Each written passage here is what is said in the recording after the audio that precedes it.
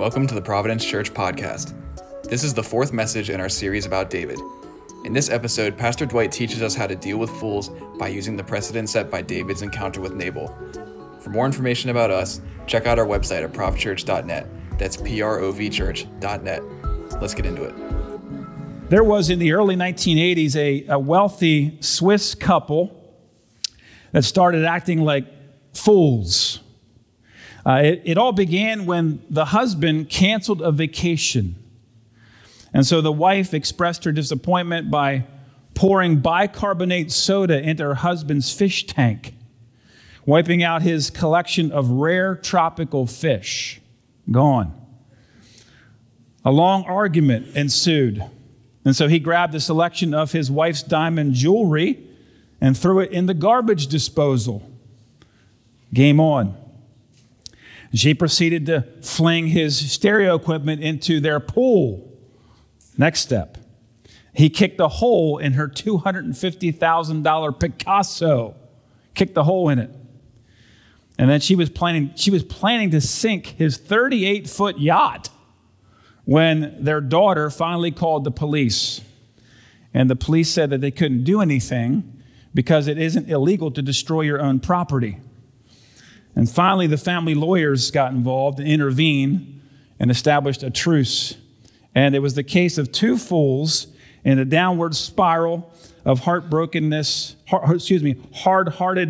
arrogance, and destruction. They went after it. There is a memorable story from David's life that almost got out of hand. And if it were not for the intervention of a very wise woman, it would have been bad. And so if you have your Bibles, 1 Samuel chapter 25 is the text this morning. It is a great story, classic story. Many of you may know the name Nabal, and Abigail certainly becomes one of David's wives. But 1 Samuel chapter 25, and it's not a glorious moment for David. There's other moments that are not glorious as well. This is another one where it could have turned really bad. And so let's begin picking up in verse 1. In fact, the Bible tells us, first of all, now Samuel died, and all of Israel assembled and mourned for him, and they buried him at his home in Ramah. It was, in essence, a national funeral. I don't know if you were tuning in. Many of you may or may not have yesterday the coronation. I mean, it has been 70 years since a coronation in England. I remember last fall, the Queen's funeral. And some of you have tuned in, perhaps. I tuned in. I love history. So when history's happening, I like to put some eyes on it. And so the Queen's funeral was a spectacle. I don't think Samuel's funeral was a spectacle, but it was a national funeral because he was the prophet in Israel. He was the one who anointed David. He anointed Saul the first king. He anointed David the next king. He was the leading voice of God in all the nation in that time in history. And so when he died, the Bible says that all of Israel mourned his passing. And David would have also been thinking deeply about his mentor, his friend, the one who God used to exalt him in his life. And so they had this burial at Ramah. It says, then David moved down into the desert of Maon. And a certain man in Maon who had property there at Carmel was very wealthy. He had 1,000 goats and 3,000 sheep, which he was shearing in Carmel. His name was Nabal, and his wife's name was Abigail. She was an intelligent and beautiful woman, but her husband, a Calebite, was surly and mean in his dealings. Complete opposite. While David was in the desert, he heard that Nabal was shearing sheep. And so he sent 10 young men and said to them, go up to Nabal at Carmel and greet him in my name. Say to him, long life to you, good health to you and your household, and good health to all that is yours. Peace, peace, peace upon your head. Verse 7. Now I hear that it is sheep shearing time. When your shepherds were with us, we did not mistreat them, and the whole time they were at Carmel, nothing of theirs was missing. Ask your own servants, and they will tell you.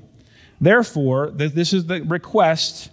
David's telling his men that make this request. Ask your servants, your own servants, and they will tell you. Therefore, be favorable toward my young men, since we come at a festive time. Please give your servants and your son David whatever you can find for them. And when David's men arrived, they gave Nabal this message in David's name. And then they waited. And Nabal answered David's servants, "Who is this David? Who is this son of Jesse? Many servants are breaking away from their master these days. Why should I take my bread and my water and the meat that I have slaughtered for my shearers and give it to men coming from who knows where?" And David's men turned around and went back. And when they arrived, they reported every word. And verse 13, David said to his men, "Put on your swords." And so they put on their swords, and David put on his. About 400 men went up with David, while 200 stayed with the supplies. Game on. The byline.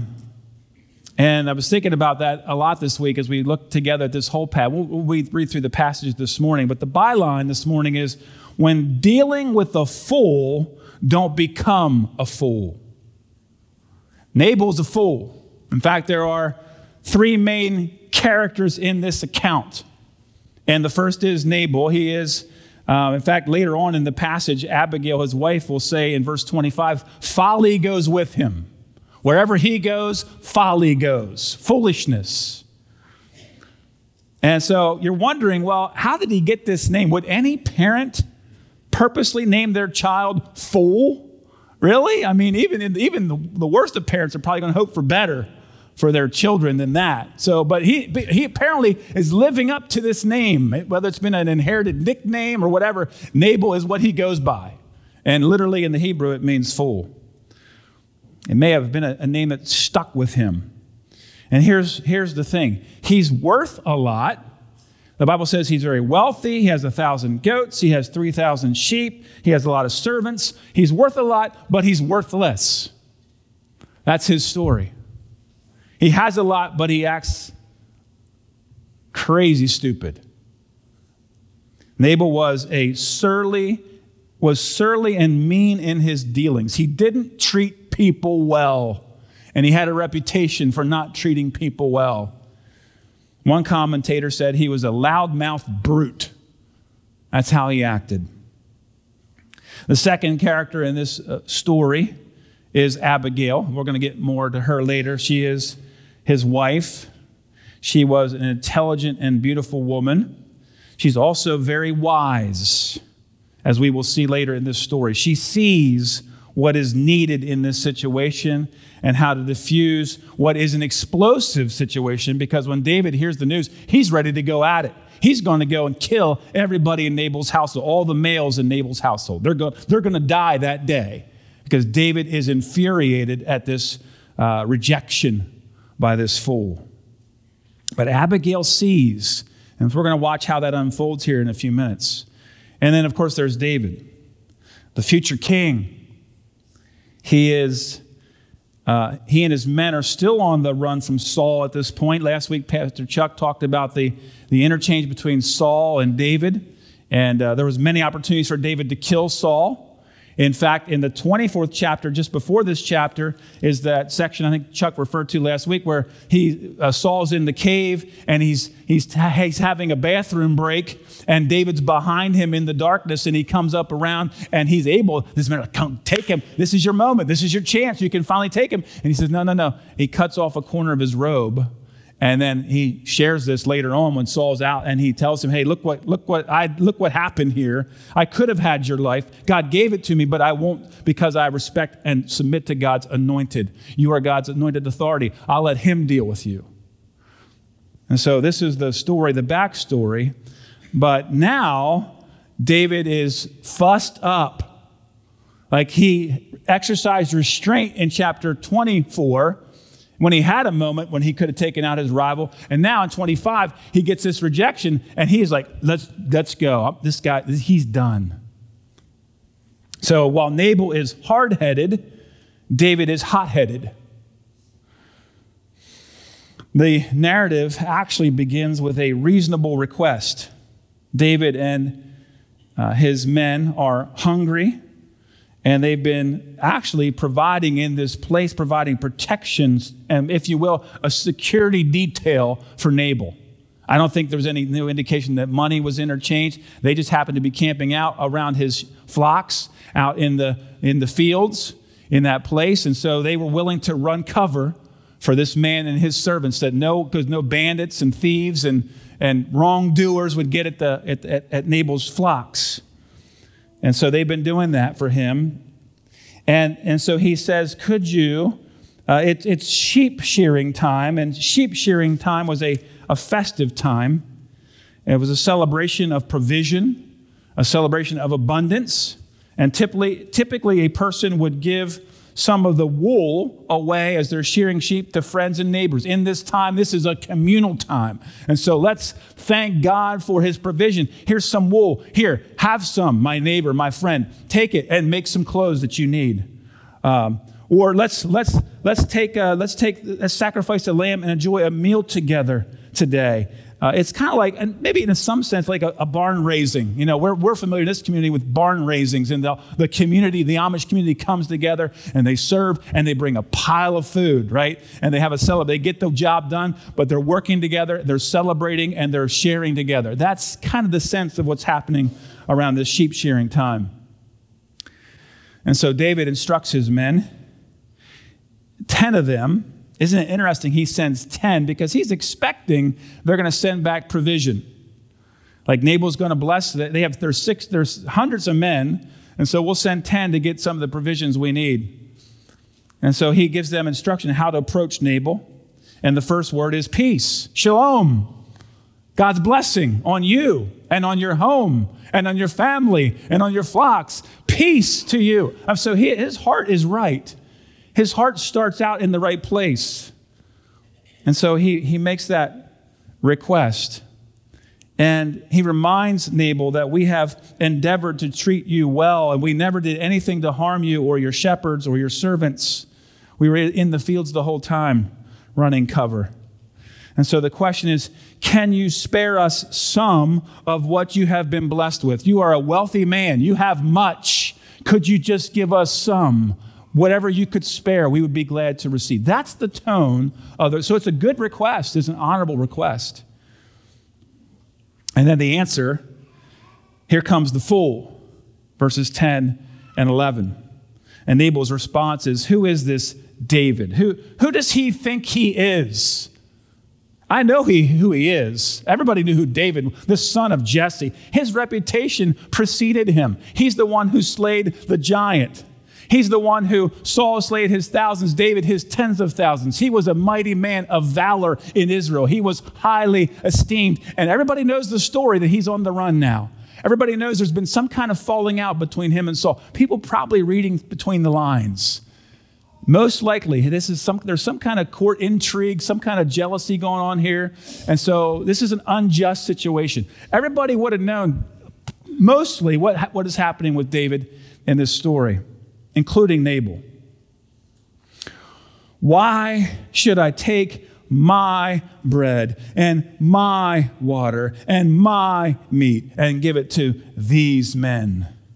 And so there is also an indication, Nabal doesn't see that these things, in fact, are from God's hand. He's a fool. He thinks it's all about him.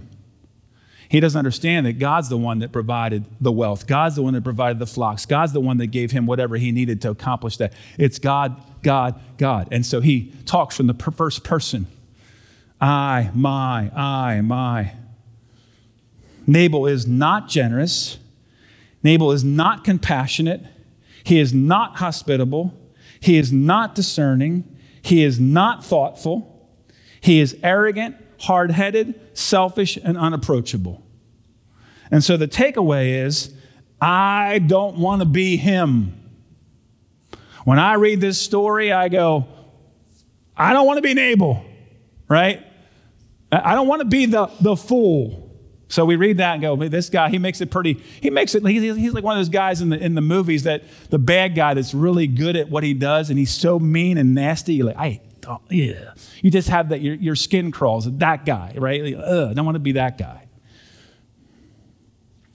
But wait, before we get too far down the story, we quickly see how David's anger gets the best of him. Because when he gets the news back from his men about this rejection, his response is, put on your swords. We're going to settle this.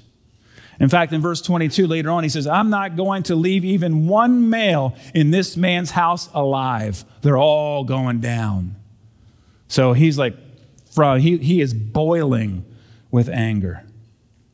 And we know that David had a tendency toward bloodshed. He was a man of war. He knew how to fight. There's no doubt about it. In fact, it's what kept him from being able to build the temple. Later on in 2 Samuel, when you start reading in 2 Samuel and the conversation, David wants to build a house for the Lord, and God says, no. And part of the reasoning is because you're a man, you have blood on your hands. And so your son, Solomon, will take that mantle, and he will be the one that will build the temple for me. I like what Skip Heitzig said. He said, David is a man after God's own heart, but sometimes David's heart was pretty dark. Even the best of men are men at best, and they need the cross. So even a man with a heart that beats for God is susceptible. Any one of us is susceptible to the dark places in our heart. That's total depravity. We're not necessarily wicked all the way to the core, but we are capable of all kinds of things because of the orientation of our hearts. And here's David, this man who just a chapter before was very delicate in how he approached Saul and not wanting to kill God's anointed. And now he gets this, he's spurned about some food, and he's like, we're taking him out. We're going, this is Rambo. We're going in and we're going to take names, right? God gave David great passion. It's one of the things we love about David. Passion. Passions are the impulsive, almost instinctive motions of the soul. They are good, actually. Passions are good, but they are also dangerous. There's both sides to our passions. When channeled and lived under the submission of the Holy Spirit and the Word of God, our passions can be amazing and life-giving and can bless other people in amazing ways and faithful ways. But when we get in our flesh and we get away from God's prescription and away from God's truth and away from the guidance and structure of the Holy Spirit, our passions can take us in all kinds of places that aren't good. Our passions are our immediate reactions to reality. Sometimes it's fear, and sometimes it's anxiety, and sometimes it's desire, unhealthy desire. Sometimes it's pity or grief or anger in this case. What happens when our anger, however justified in itself, goes unchecked and becomes rash?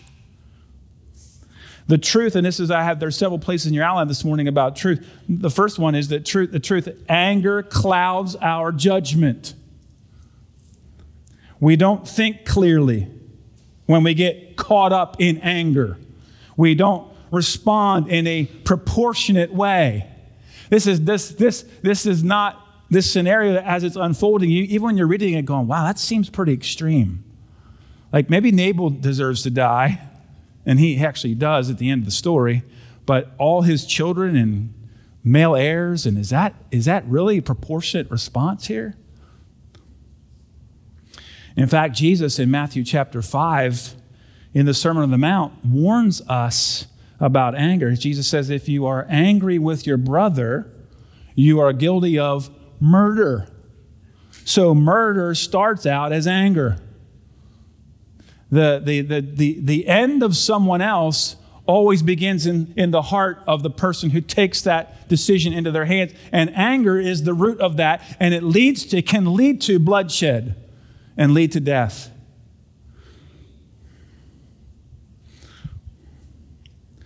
Doing harm to others, and it can quickly escalate. That's why the scriptures are filled with warnings about anger and not being consumed by it.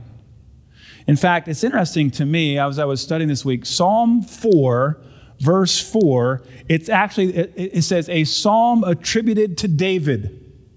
So these are David's words, Psalm 4, verse 4. Be angry and do not sin. Ponder in your own hearts, on your beds, and be silent. Ray Ortlund, I love Ray Ortlund says, Psalm 4:4 calls us to restraint. The be angry at the beginning is matched by the be silent at the end, with the do not sin and the ponder in between. It's a total package. The right kind of anger is not hot-headed. It's not impulsive. It's not screaming rage, but careful and thoughtful. Wise anger is calmly deliberate. Derek Kidner says it. He says, sleep on it before you act or before you tweet in our modern day parlance. Do you remember when Paul addresses anger in Ephesians chapter 4, verses 26 and 27? He actually is quoting, I believe, Psalm 4, verse 4. In your anger, do not sin. Be angry, yet sin not. Do not let the sun go down while you're still angry. And then verse 27, and do not give the devil a foothold. That's how that little section ends. Do not give the devil a foothold. In other words, don't let him take the ground in your heart, because anger will take ground in your heart that you don't want to give up. Anger will start to take pieces of your heart and start to overwhelm your heart and cloud your judgment and begin to lead you in ways you don't really want to go when you are calmly deliberate and thinking it through first. And so it's really important. We get to understand. Don't give the devil a foothold. The devil loves hanging out with angry people. And so, and we're going to get there in a minute, but David, as he's on the way to do the deed, and Abigail's going to meet him, and you'll see this in a minute, and this is classic behavior, he is rehearsing his anger the whole way down. I can't believe it. That worthless, no good, all that we did for him, and he doesn't, and he's just, it says, and the Bible says he was saying this, he's speaking this, I don't know if he's speaking it out loud, he's speaking it to himself, but he is just fuming, and he's rehearsing the injustice, he's rehearsing the offense, and that's a great way to let your anger just escalate more and more and more. So David has fallen into the trap, if you will.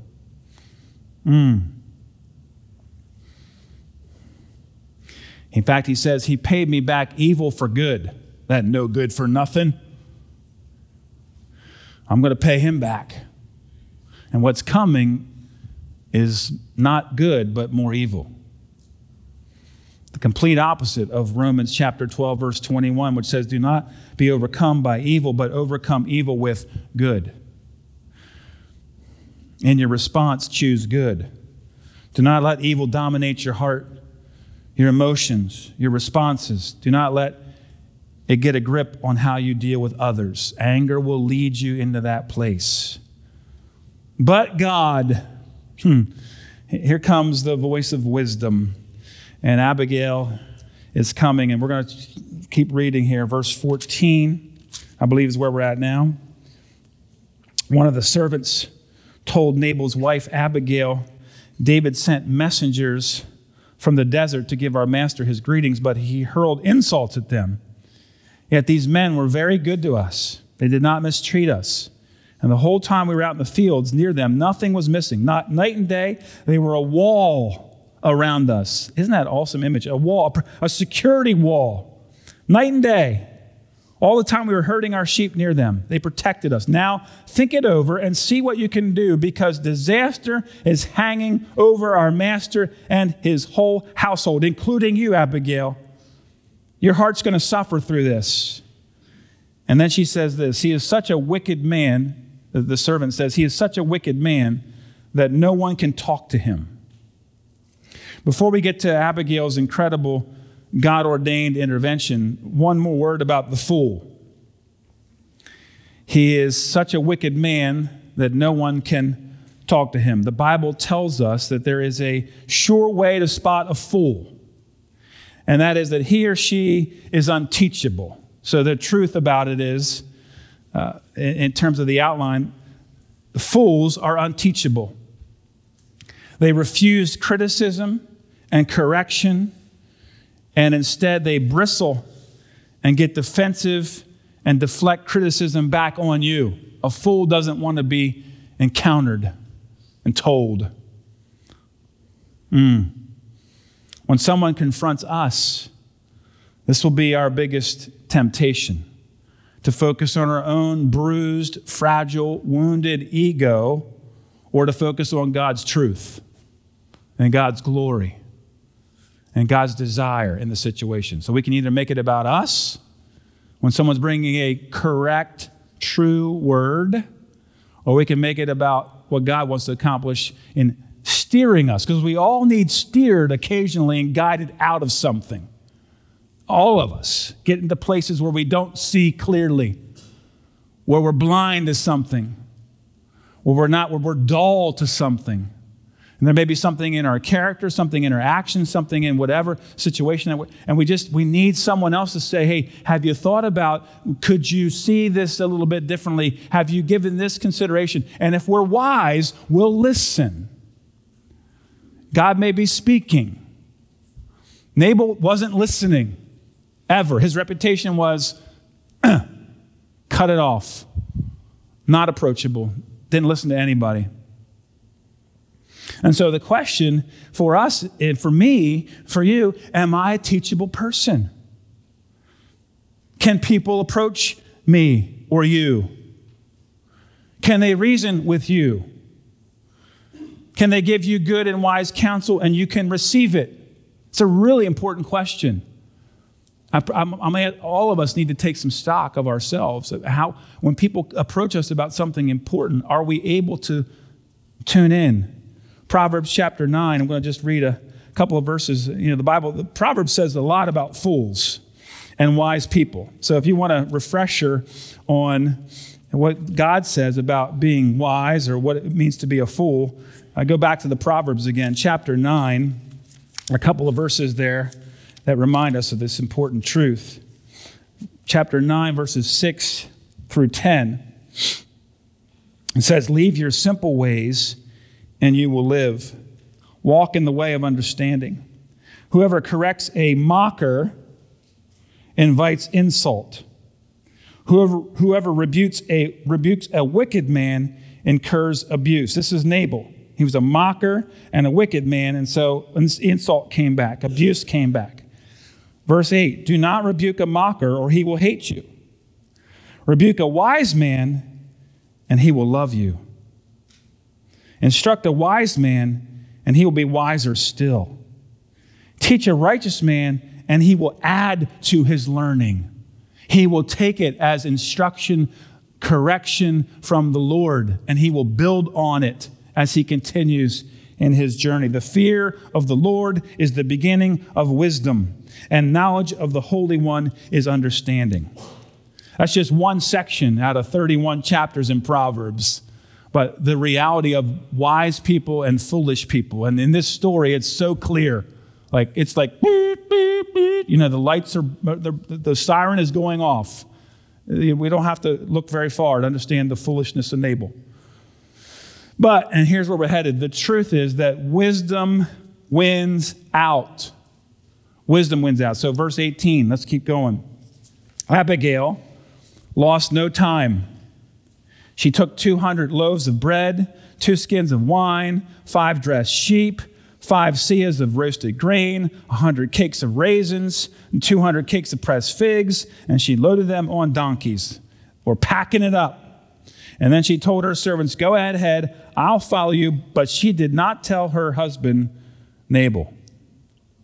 And as she came riding her donkey into a mountain ravine, there was David and his men descending toward her, and she met them.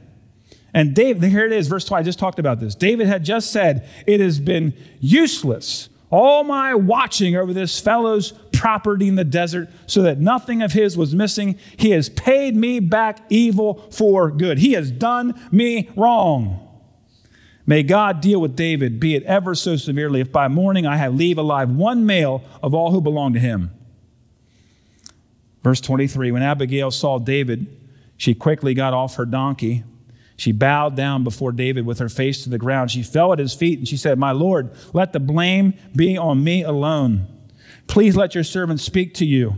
Hear what your servant has to say. May my Lord pay no attention to that wicked man Nabal. He is just like his name. His name is Fool, and folly goes with him. But as for me, your servant, I did not see the men my master sent. I wasn't there when they made this request. It would have been different if I had been there, but I wasn't. Now, since the Lord has kept you, my master, from bloodshed and from avenging yourself with your own hands, as surely as the Lord lives and as you live, may your enemies and all who intend to harm my master be like Nabal. And let this gift, which your servant has brought to my master, be given to the men who follow you. Please forgive your servant's offense, for the Lord will certainly make a lasting dynasty for my master." She's talking about David, because he fights the Lord's battles. "Let no wrongdoing be found in you as long as you live.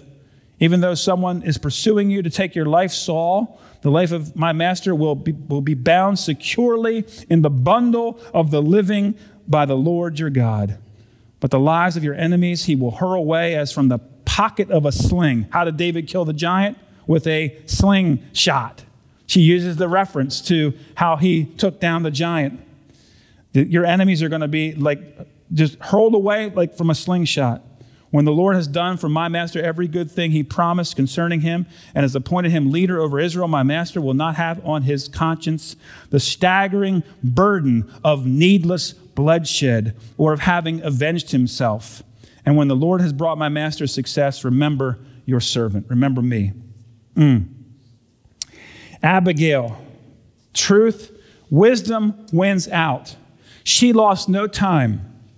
She was discerning. The opposite of her husband. The moment is now. I need to go and find David and appeal to him before he comes to inflict damage on my family. There are some interventions in our lives that require time and space. I get that. Absolutely. Sometimes you have to think it through, pray it through, sort it through, and allow time to pass before that. But there are other times, as the Holy Spirit is making it clear, when the time is now.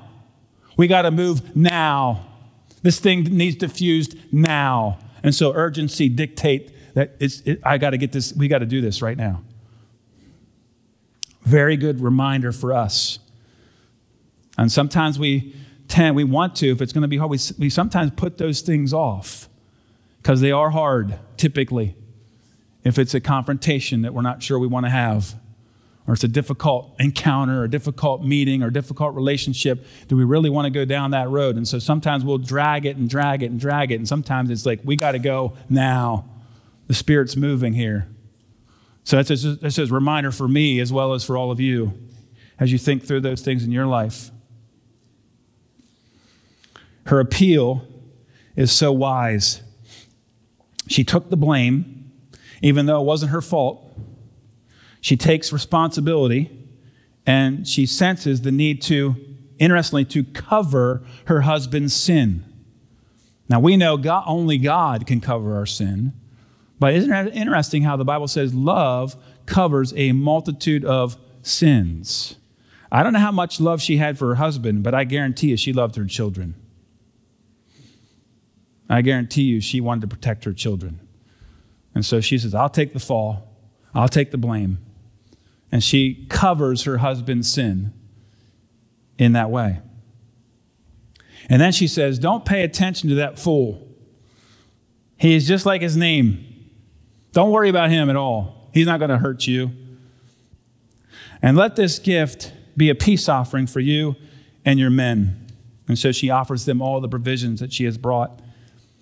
And then she says something really important. The Lord has kept you from bloodshed and from avenging yourself with your own hands. Allow God to deal with it. That's the biblical truth. Romans chapter 12. Now, I know I asked you to turn to Proverbs, but go to Romans chapter 12 and get back to that really awesome chapter. If you got your Bible, you can turn there, verse 17 and following. Great word about God taking care of things. This is for us. This was for David. This is for us. Verse 17, Paul, by the Holy Spirit, is speaking. By the Holy Spirit, this is God's plan. Do not repay anyone evil for evil. Be careful to do what is right in the eyes of everybody. If it is possible, as far as it depends on you, live at peace with everyone. Verse 19, do not take revenge, my friends, but leave room for God's wrath, for it is written, it is mine to avenge. I will repay, says the Lord. I'll take care of it. On the contrary, if your enemy is hungry, feed him. If he is thirsty, give him something to drink. In doing this, you will heap burning coals on his head. Verse 21, do not be overcome by evil, but overcome evil with good. I will repay, God says.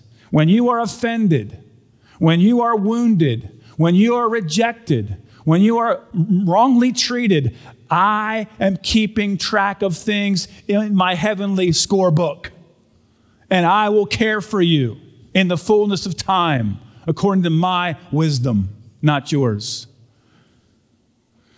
God has the ground to bring about true justice. And what happens is we tend to muck it up. And we tend to get in our own flesh. God sees perfectly, and he knows what to mete out in terms of punishment, and he knows when to mete it out. And so that's a really important truth. Abigail says, David, I'm glad I caught you before it got really bad and before you did something that you would regret and took vengeance into your own hands. That's not God's plan, David.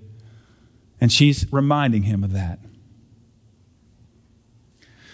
She's also acknowledges David's calling from God, that you're going to be king someday. You're not king now, but you're going to be king.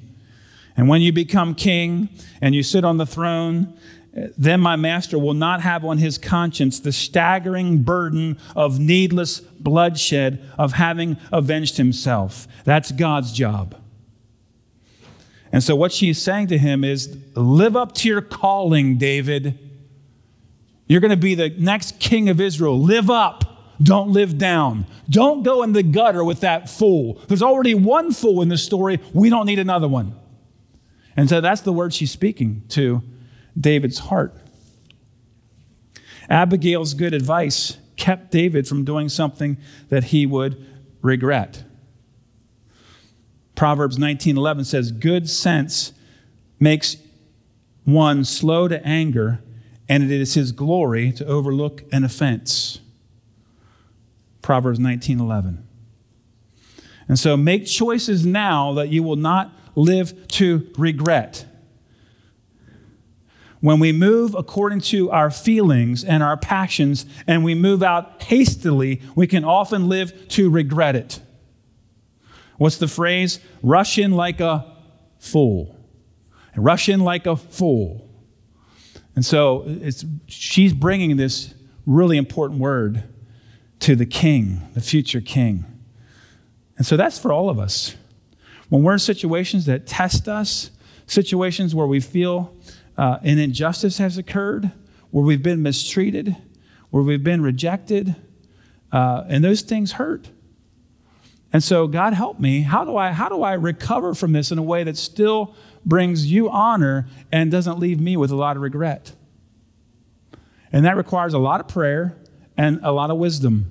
God, show me what that path looks like, because I don't want to rush in like a fool and make it worse and then end up having quote unquote blood on my hands that I have done something to hurt someone else. Now let's finish the encounter here as we're coming to the end. 25 and follow, verse 32. David said to Abigail, now she's brought him this word, praise be to the Lord, the God of Israel, who has sent you today to meet me. May you be blessed for your good judgment and for keeping me from bloodshed this day. and from avenging myself with my own hands. Otherwise, as surely as the Lord, the God of Israel lives, who has kept me from harming you, if you had not come quickly to meet me, not one male belonging to Nabal would have been left alive by daybreak." And then David accepted from her hand what she had brought him, and he said, "Go home in peace. I have heard your words and granted your request." And when Abigail went to Nabal, he was in the house holding a banquet like that of a king. He was in high spirits and very drunk. So she told him nothing until daybreak. And then in the morning, when Nabal was sober, his wife told him all these things, and his heart failed him, and he became like a stone. I don't know if it was a heart attack or a stroke or whatever it was, but the realization of what had happened and what could have happened, as Abigail shares her story, got him to the point of his heart just went. About 10 days later, the Lord struck Nabal and he died. When David heard that Nabal was dead, he said, "Praise be to the Lord who has upheld my cause against Nabal for treating me with contempt. He has kept his servant from doing wrong, and he has brought Nabal's wrongdoing down on his own head." And then David sent word to Abigail asking her to become his wife. He saw her. She was wise. She was beautiful. She was intelligent. She's going to be my wife. His servants went to Carmel and said to Abigail, "David has sent us to you to take you to become his wife." And she bowed down with her face to the ground, and she said, "Here is your maidservant, ready to serve you and wash the feet of my master's servants." Abigail quickly got on a donkey and, attended by her 5 maids, went with David's messengers and became his wife. There was no question in David's mind that Abigail had been sent by God and that she was bringing him God's word. That day, that moment, that encounter, it was a divine appointment. He recognizes it because he's not a fool, and he listened. He could turn away from his anger because he was willing to listen to the counsel, the wise counsel of someone else. Don't ever overlook the importance of having your heart set in a way that you can hear God speaking and listen to sound advice. Verse 35, then David accepted from her hand what she had brought him, provisions for he and his men, a peace offering. He sends her home in peace. And in the end, God deals with Nabal. "Vengeance is mine. I will repay, says the Lord." He takes care of it. And so the takeaway again, we don't have to become a fool when we are dealing with a fool. And in your life, you will be dealing with people that are hard and difficult and sometimes foolish. And maybe they don't have any regard for God or any understanding of God, don't believe there is a God. And the Bible speaks about that. And so you have the opportunity to not get down in the pit with them, in the mud with them, and exchange thing for thing for thing for thing. But God, help me to be wise. Help me to be led by your truth. Help me to be led by your honor and your glory so that I can live in a way where I don't regret how I treat people who mistreat me or who mishandle my heart. It's a really important truth. Thank you for listening to this latest sermon. For more Prov Church, check out our YouTube at Prov Church Lancaster, follow us on Facebook at Prov Church Life, on Instagram at Prov Church, or visit our website, provchurch.net. Thank you for listening, and be sure to make it a great day.